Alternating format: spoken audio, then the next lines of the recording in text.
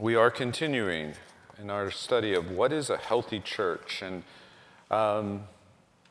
we've been talking about different characteristics that come out of Romans 12.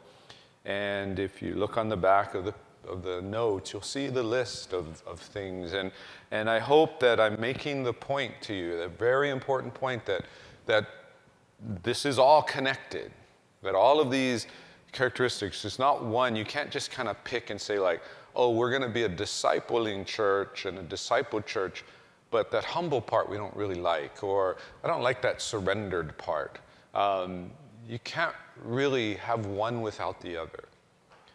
And the health of the church, as I said at the very, very beginning, doesn't depend on all of us being at the same place. It depends. The healthy church is the church where all of us are moving in the same direction. That this picture that we have in mind, we're moving in the same direction. And I want to invite you, I want to tell you that if anything that I'm saying up here, when I tell you what a healthy church is, when I say what I think Romans 12 is telling us, what Paul wrote 2,000 years ago, inspired by God to tell us what a healthy church is, if there's anything you go, wait, that's wrong. That's really not a healthy church. Or I don't like that element. I think we can be healthy without it. I invite you to come talk to me. Send me a question. Ask me. Because if I do this right, there will be something on this list that makes you uncomfortable.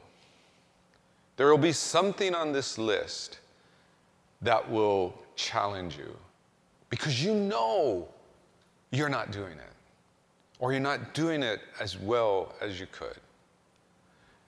And I want you to be bugged by it. I want you to make it help you have to think about it, not just in your own life, but in our church. We're not going to move and become a healthier church unless we realize, first of all, those areas where we need to grow and develop. And the only way is to uncover them. It can't be an accident. You know, it's the thing you hate when you go to the doctor, you know, and I don't think doctors do this anymore, but for some reason when I was a kid, I thought they always did this. If you went in and said like, it hurts, and then they would start going, hurts here? And they would like poke you in all these places. And of course you're like, you know, you kind of don't want them to find it, because if they poke that way on where it hurts, it's really gonna hurt. Well, doctor was doing what doctor needed to do. Doctor needed to figure out where it was hurting so doctor could figure out how to help. And again, it's this thing that we should be thinking about it. Because I know I'm not alone in this, but I can't tell you I have a number because I haven't asked people directly about this. But I'm going to tell you this. This church that I read about in Romans 12, that's the church I want to be a part of. That's the direction I want to go. And I'm just praying that all of you want to go too. Healthy church. A healthy church is a surrendered, diverse church. A church that's discipled and discipling. But not discipling simply to give more information so we know all the trivia about the Bible and God, and we can quote scripture, and we can, answer all the questions about doctrine and everything. No, we are being discipled so that we become more like Christ. And one of the fundamental ways we become more like Christ is that we are humble. And as we sang in this song about, we bow our hearts, we bow our knees. God, come make us humble. Because when we're humble, our church is stronger, because we're not here based on what I get out of this, but we're thinking about the interest of others. We're thinking about the interest of not just those people who happen to agree with me, but we're thinking about the interest of others, especially those who don't agree with me. And so we're being discipled to become more like Christ and being humble and looking out for the interest of others, but also in serving. And as Bill Leakey read earlier about that passage of Scripture when Mary brings, John and James's mother brings her boys and says, can one of them sit on your right hand and left hand? Because she thinks Jesus is going to be this powerful king, and she's trying to get her sons right there next to the powerful king. And Jesus says, you don't know what you're asking. You really don't know what it means to follow me. This isn't going to end in a comfortable palace with me sitting on a throne and the disciples next to me and us governing over this empire. This is going to end with suffering. It's going to end with sacrifice. You need to know that. But he says, the Son of Man didn't come to be served, but to serve. And he's saying, you're going to be like, they're going to be like me in that. And today we're going to talk about how he wants us to be the same way. When we're becoming more like Christ, we're not only looking out for the interest of others, but we're looking at how we can serve others. And again, not serve others who are just like us. Anybody can do that. But to serve the ones who are most unlike us. You see, in the world talks about giving, people giving. But whenever it talks about giving, there's always this hint of taking. Even when it talks about unconditional giving, it really can't talk about unconditional giving. There's always something on the other side. I remember, this fundraising campaign, and everybody will recognize the organization. I remember it because it so summed up the best that the world could offer. And it was the United Way, and I don't know if they still use this slogan, but they used this back in the late 80s and 90s.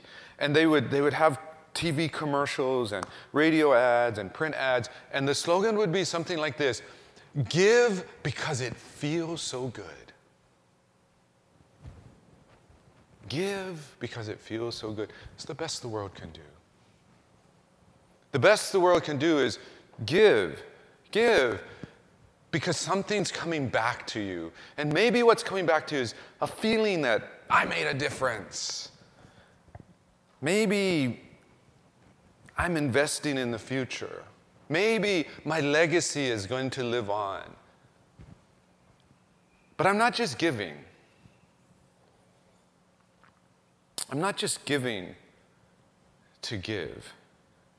Somehow, some way, I got to get something out of that. Even if I'm humble enough to say, it's an anonymous gift, don't tell anybody. I don't need the praise, I don't need to thank you. You don't need to put my name on the building. No parades in my honor. But I at least got to feel good about it. You see, the kind of serving, the kind of giving that Jesus is talking about is the kind of serving and giving that you do not because of what you're going to get back. You do it simply because it's who you are. You are a servant. You serve. You are a giver. You give. You don't do it because it feels so good. Because if you only are going to serve and give when it feels so good, as soon as it stops feeling good, more than likely you are going to stop giving and serving. And by the way, there's other people on the other side, kind of masochists, people who like to feel pain, and they give and serve because it feels so bad, and they want to feel bad. It's still about their feelings. No, as Christians, we give because it's who we are. It's not how we feel. It's not what we know or how what we give will affect us. It's not so that people will remember us or thank us or honor us. No. We're called to serve. We've been remade, if we're truly in Christ with His Spirit, to serve. If you want evidence that Christ's Spirit is alive in you, then you have this need inside of you to serve. And to serve, simply to serve, you can't explain it. It's not because you're getting anything out of it. It's not because people are expressing gratitude. It's not because it's working and you can see the success. You serve because you serve and you have this desire inside of you to do it. And I'm going to challenge you, if it's not there, if you're the kind of person who only serves because you get something out of it, you need to ask yourself this question: are you really Christ's? Does Christ really have you? Do you really have His Spirit in you?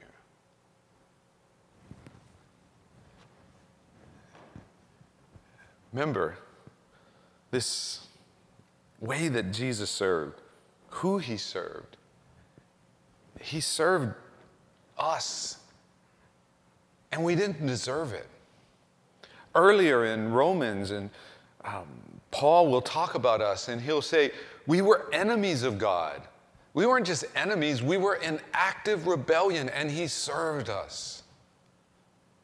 We rejected Him, and He served us.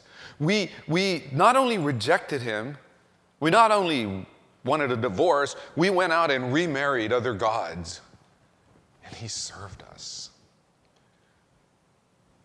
We just said, there's no God. There is no God.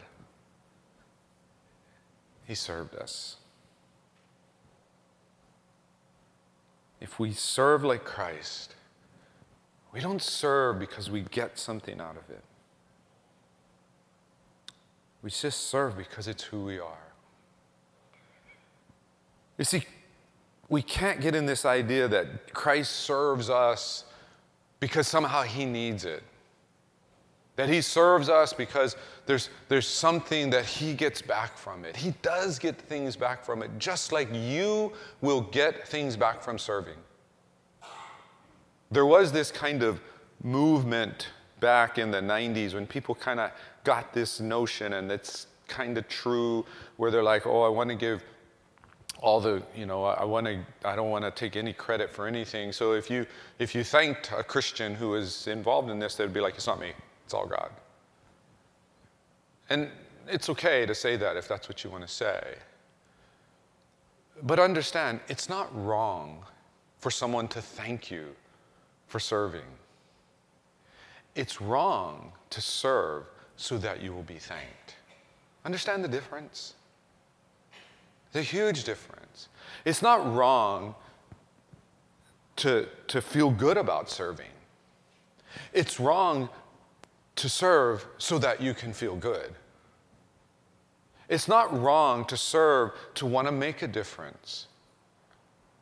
It's wrong it's not wrong to make a difference because you served.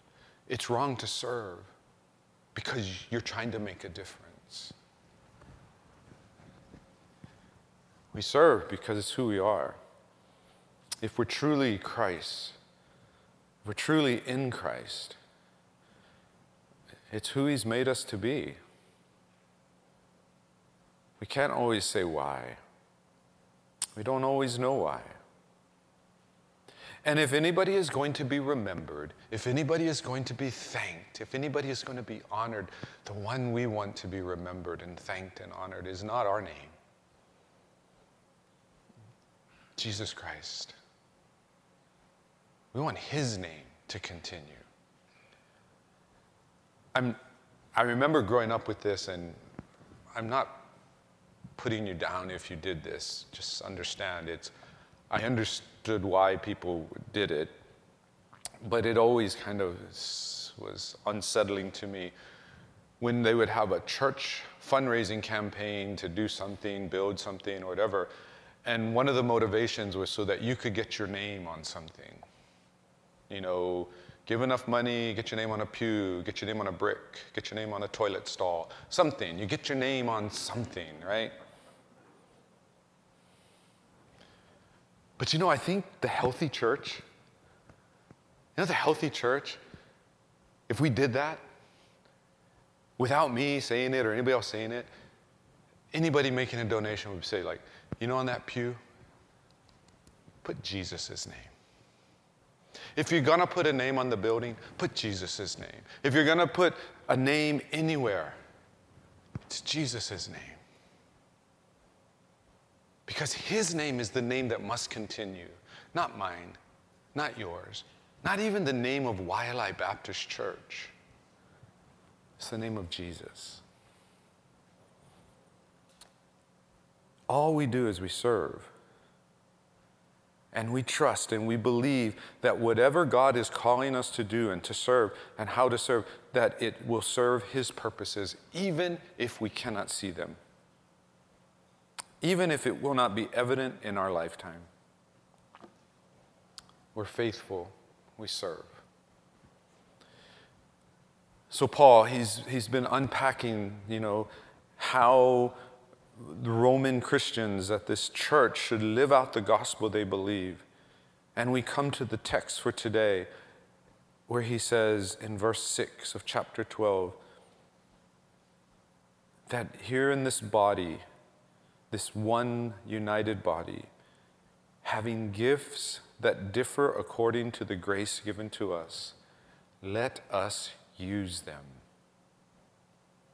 If prophecy in proportion to our faith, in service in our serving, the one who teaches in his teaching, the one who exhorts in his exhortation, the one who contributes in generosity, the one who leads with zeal, the one who does acts of mercy with cheerfulness. Paul will write in another letter in 1 Corinthians, when he's talking about spiritual gifts, he says that the Spirit gives gifts to each member. And he kind of reinforces there the point that he's making here, that every member of the church, everybody who's a born-again believer in Jesus Christ, who has committed to join with this church, every one of you has a ministry in this church. Every one of you has a spiritual gift. And I'm pretty sure that nowhere is there just the spiritual gift of showing up. It is important to show up. I'm not going to lie to you. And I think when we show up to things, we help, we support the teacher when we're at that class or in that Bible study or that home fellowship or with that choir or that ministry or even here in the worship service. It's an encouragement to one another. Don't get me wrong, showing up is important. But we're called to do more than show up. Let me tell you that sometimes I get it. My wife and I actually went through, maybe almost 2 full months. I think in all the time we've been married, since 91. It's a long time for me. I don't know about her. Might be a short time for her. But in all those years, there's only been about a 2-month period where we actually have sat next to each other in church and didn't do anything in the church. All the rest of the time, one or both of us was serving in the church. And we needed that time. We had just moved to Texas. I was starting my master's. We had come out of a super busy Hawaii. We were not just trying to move, and we had 2 daughters at that time, and one of them was just not even 10 months old yet, and then there was, Kiyomi, who was about, 2, running around crazy, and we were trying to move. We had, multiple jobs. We're doing all this money. We're doing all these things to save money because we're going to go to seminary. I'm going to go start seminary, and when we get there, I'm not going to have a job, and we're trying to get all that together. And so then we get there, having served at a church full-time, both of us working full-time jobs, raising the kids, doing all of that. We get there, and because of different things, that first semester, I was taking a full load of classes. Cheryl was, starting to work and still take care of the kids. And I was doing like 3 or 4 jobs. And we had been at this church doing their worship at an interim level. And some things happened with their interim pastor that that was it. We had to stop. And we stopped. And we went somewhere. And we went to another church. And we sat. And it was good. We were doing something we should have done before. We rested. Now, if you know anything about my wife's resting doesn't look like the rest of most human beings resting. When she's like running around the house, she says she's resting. And we don't rest for very long, but it was good. 2, 3 months, just resting, not doing anything, not teaching, not serving on committees, not in any form of leadership. I think God brings us into seasons like that. But those seasons aren't meant to be permanent. That we're all called to serve. If you become a Christian when you're 6 years old, the Bible doesn't say you get to kind of just hang out until you get to be 25 and then you should serve. No, if you're a true believer in Jesus Christ, you serve when you're 6. There's no retirement age of when we can stop serving. What we actually do, that's going to change. We can't always do all the things we used to do when we were younger. Those things are going to change. But we still serve. We serve. We serve because it's who we are. We've been given gifts. Every member is called to serve. Serving is one of those fundamental expressions of humility, the way Paul has just described it. Looking out for the interest of others. Not placing myself above others. You guys know I coach cross country, and I got back from the mainland on Friday, and Saturday we had our OIA East Championships. And one of the things I tell the runners when they're near the end of the race, half a mile, 3/4 of a mile in, I tell the ones that I can see it on their face. They're in pain and all this, and I tell them the same thing. I say, everybody hurts. Everybody's tired. Keep running. Keep running. You can sit there and feel sorry for yourself because you think no one hurts like you. It's not true. They might not have the same hurts as you, but everybody hurts. But we keep serving. We keep going. You see, when we're discipled, we learn again how to be more like Christ and how to serve better. We learn how to get all that self-interest out, all that self-centeredness out of our serving, and we only serve because it's who we are. Discipleship. Discipleship itself is one way you can serve. Some of you have lived a little more life than I have lived. And some of you, God has given you experiences and wisdom. And God wants you to give that away. Give it away. But you might go, nobody wants to listen to me. You know what? When you serve, you don't care if anybody's listening. You just serve. Oh, those young people, I don't understand them. You just serve.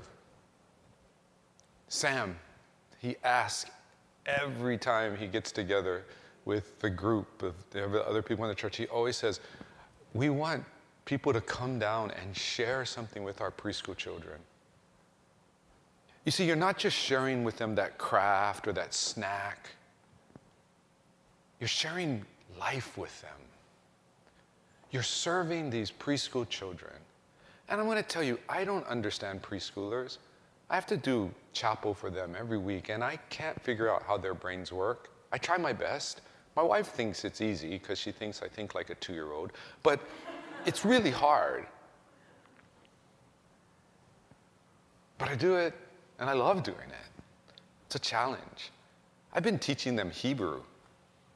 So if you hear our preschoolers saying things like, Bereshith barach Elohim, you got it from me.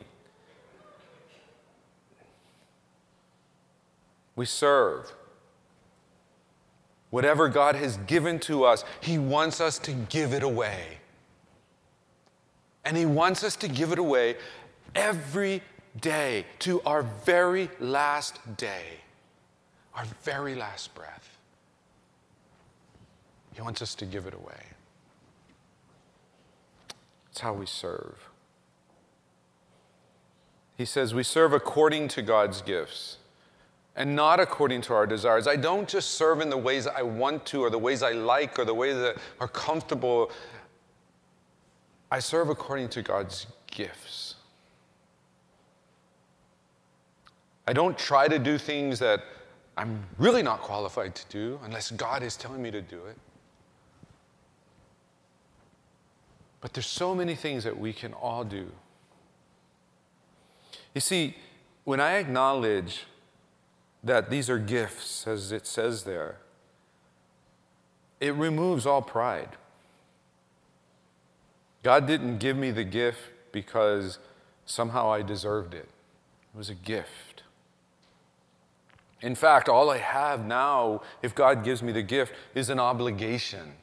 And the obligation is to use it. Every blessing that He's poured out on us, our obligation is to use it. And we use it in serving one another. And see, he's talking specifically about some things. He's talking about prophecy. He's talking about service. He's talking about teaching. He's talking about exhorting. Exhorting just means kind of like encouraging someone else in a strong way. And really encouraging them not with like, come on, you're awesome, and giving them self-affirmation, but exhorting them in God's word. It says the one who contributes, the one who leads, the one who does acts of mercy. It's so many things, so broad. Some involve teaching and being up front, and some involve being behind the scenes and just looking out and helping others. Constantly looking, constantly helping. It changes. I get it. Sometimes it changes. Sometimes when we're younger, how we served was a certain way, but as we get older, it changes, and as we get even older, it changes even more. And sometimes we think it stops. Sometimes we think like, I can't even get out anymore. It takes everything I can just to even come to church. How could God possibly use me to serve others?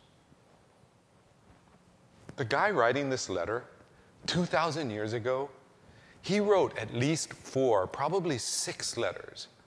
And he wrote them while he was chained in a small apartment to a Roman soldier. He was chained. If anybody had the right to say, what can I do? God, you want me to be your missionary. I should be traveling to Spain and to up there to the north at, Britain. And I should be taking your gospel, farther past Asia Minor. That's what I should be doing. But you have me chained in this little room. Paul could have been the best candidate to say, just going to sit here and play canasta with the guard. I don't know what canasta is. It just came to my brain. But he doesn't. He says, if I can't move from here, this Roman guard here is going to hear about Jesus. I'm going to invite people to come into my little room, and they're going to hear about Jesus. And I'm going to write letters. Letters that he thought were just going to go help a church. Maybe 100 people, maybe a couple hundred. But he just thought, I'm going to write this letter. Or he might have written a personal letter. It's going to go help my little brother in Christ, Timothy, or Titus. But I'm going to write that letter. 2,000 years later, we still read those letters. Paul's letters have literally changed the world. And just think, if he had thought, God cannot use me in this little box, there's nothing he can do, we wouldn't have that. We have no excuse. We serve the way that God gives. We serve not according to our desires. We serve out of obligation because of the gifts we've received. And the last point is this. Look back at the text, if you have it open. The last verse, verse 8, it says, the one who exhorts in his exhortation, the one who contributes in generosity, the one who leads with zeal, the one who does acts of mercy with cheerfulness. There's a spirit there, there's an energy there that we don't serve like, gonna go do my work. Oh, poor me. God's not letting me go. No. It's this attitude. It's like when we talked about Caleb, it's like, where's the next battle? Bring it on. What's the next thing, God? This one's done. I can't do this anymore. Oh, you got to have something for me. What is it? Where is it? Let's go. Let's do it. I'm excited. God, if all I can do is write this check, I'm going to write this check and I'm going to write it with joy. If all I can do is sit here and pray, I'm going to sit here and I'm going to pray. And I'm going to pray faithfully, and I'm going to do it with joy. If all I can do is write that birthday card, if all I can do is send that email or that text, if all I can do is make a phone call, if all I can do is invite people to my house to sit with me and we can talk and fellowship together, if that's all I can do, I will do it with all that I am. I will not make excuses. I will not do it begrudgingly. I will do it with joy. The healthy church doesn't just serve. The healthy church serves with joy. There is a joy that comes from working together, serving together, doing things together. Because we realize we're not there for the joy. We're not there because we're getting anything out of it. We're simply serving because we've been blessed by God and given the ability and the opportunity to serve together. And we're so grateful. We find it a joy to be more like Christ and to be around others who are more like Christ. We find it a joy to be given opportunities to help others. We don't see them as a burden. We see them as, God has graced me with the ability to show His love to someone today. We find it a joy to be used as the hands and feet of Christ. Think about that. Think about that. The Bible is called the body of Christ. Jesus Christ, the one through whom all things are created. This eternal, loving, perfectly good God who came here. We are called His body. It's an honor. We get to be His hands. We get to be His feet. It's an honor. It should be a joy. You should go home from today's service and you're gonna be like, oh, something's wrong. My face is so sore. Oh, I get it. I've been smiling all day. Those muscles got to work out because it was a joy to be with one another and to serve one another and to serve together. When you go to Times afterwards, or Chili's, or wherever you go, people should ask you, why do you look so happy? Because it was a joy to be in the house of the Lord.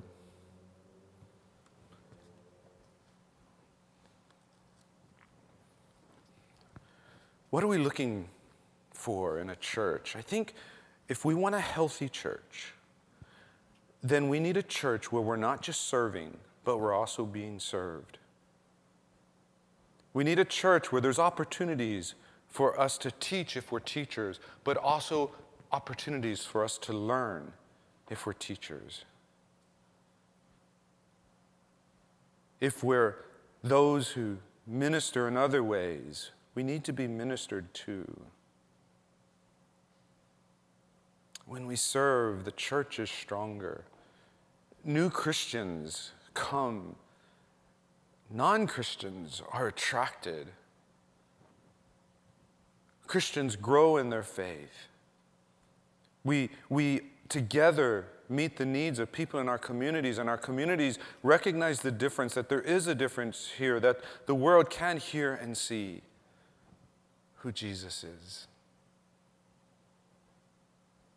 And we help the world see this incredible miracle of what can happen when people come together, not bound by anything else other than a common belief in Jesus Christ and His Spirit that unites them. They come together, ordinary people come together and do extraordinary things for His glory. Are we looking for that church? Is that what we want our church to be? One where we serve and where we're being served? I hope so, because that's a healthy church.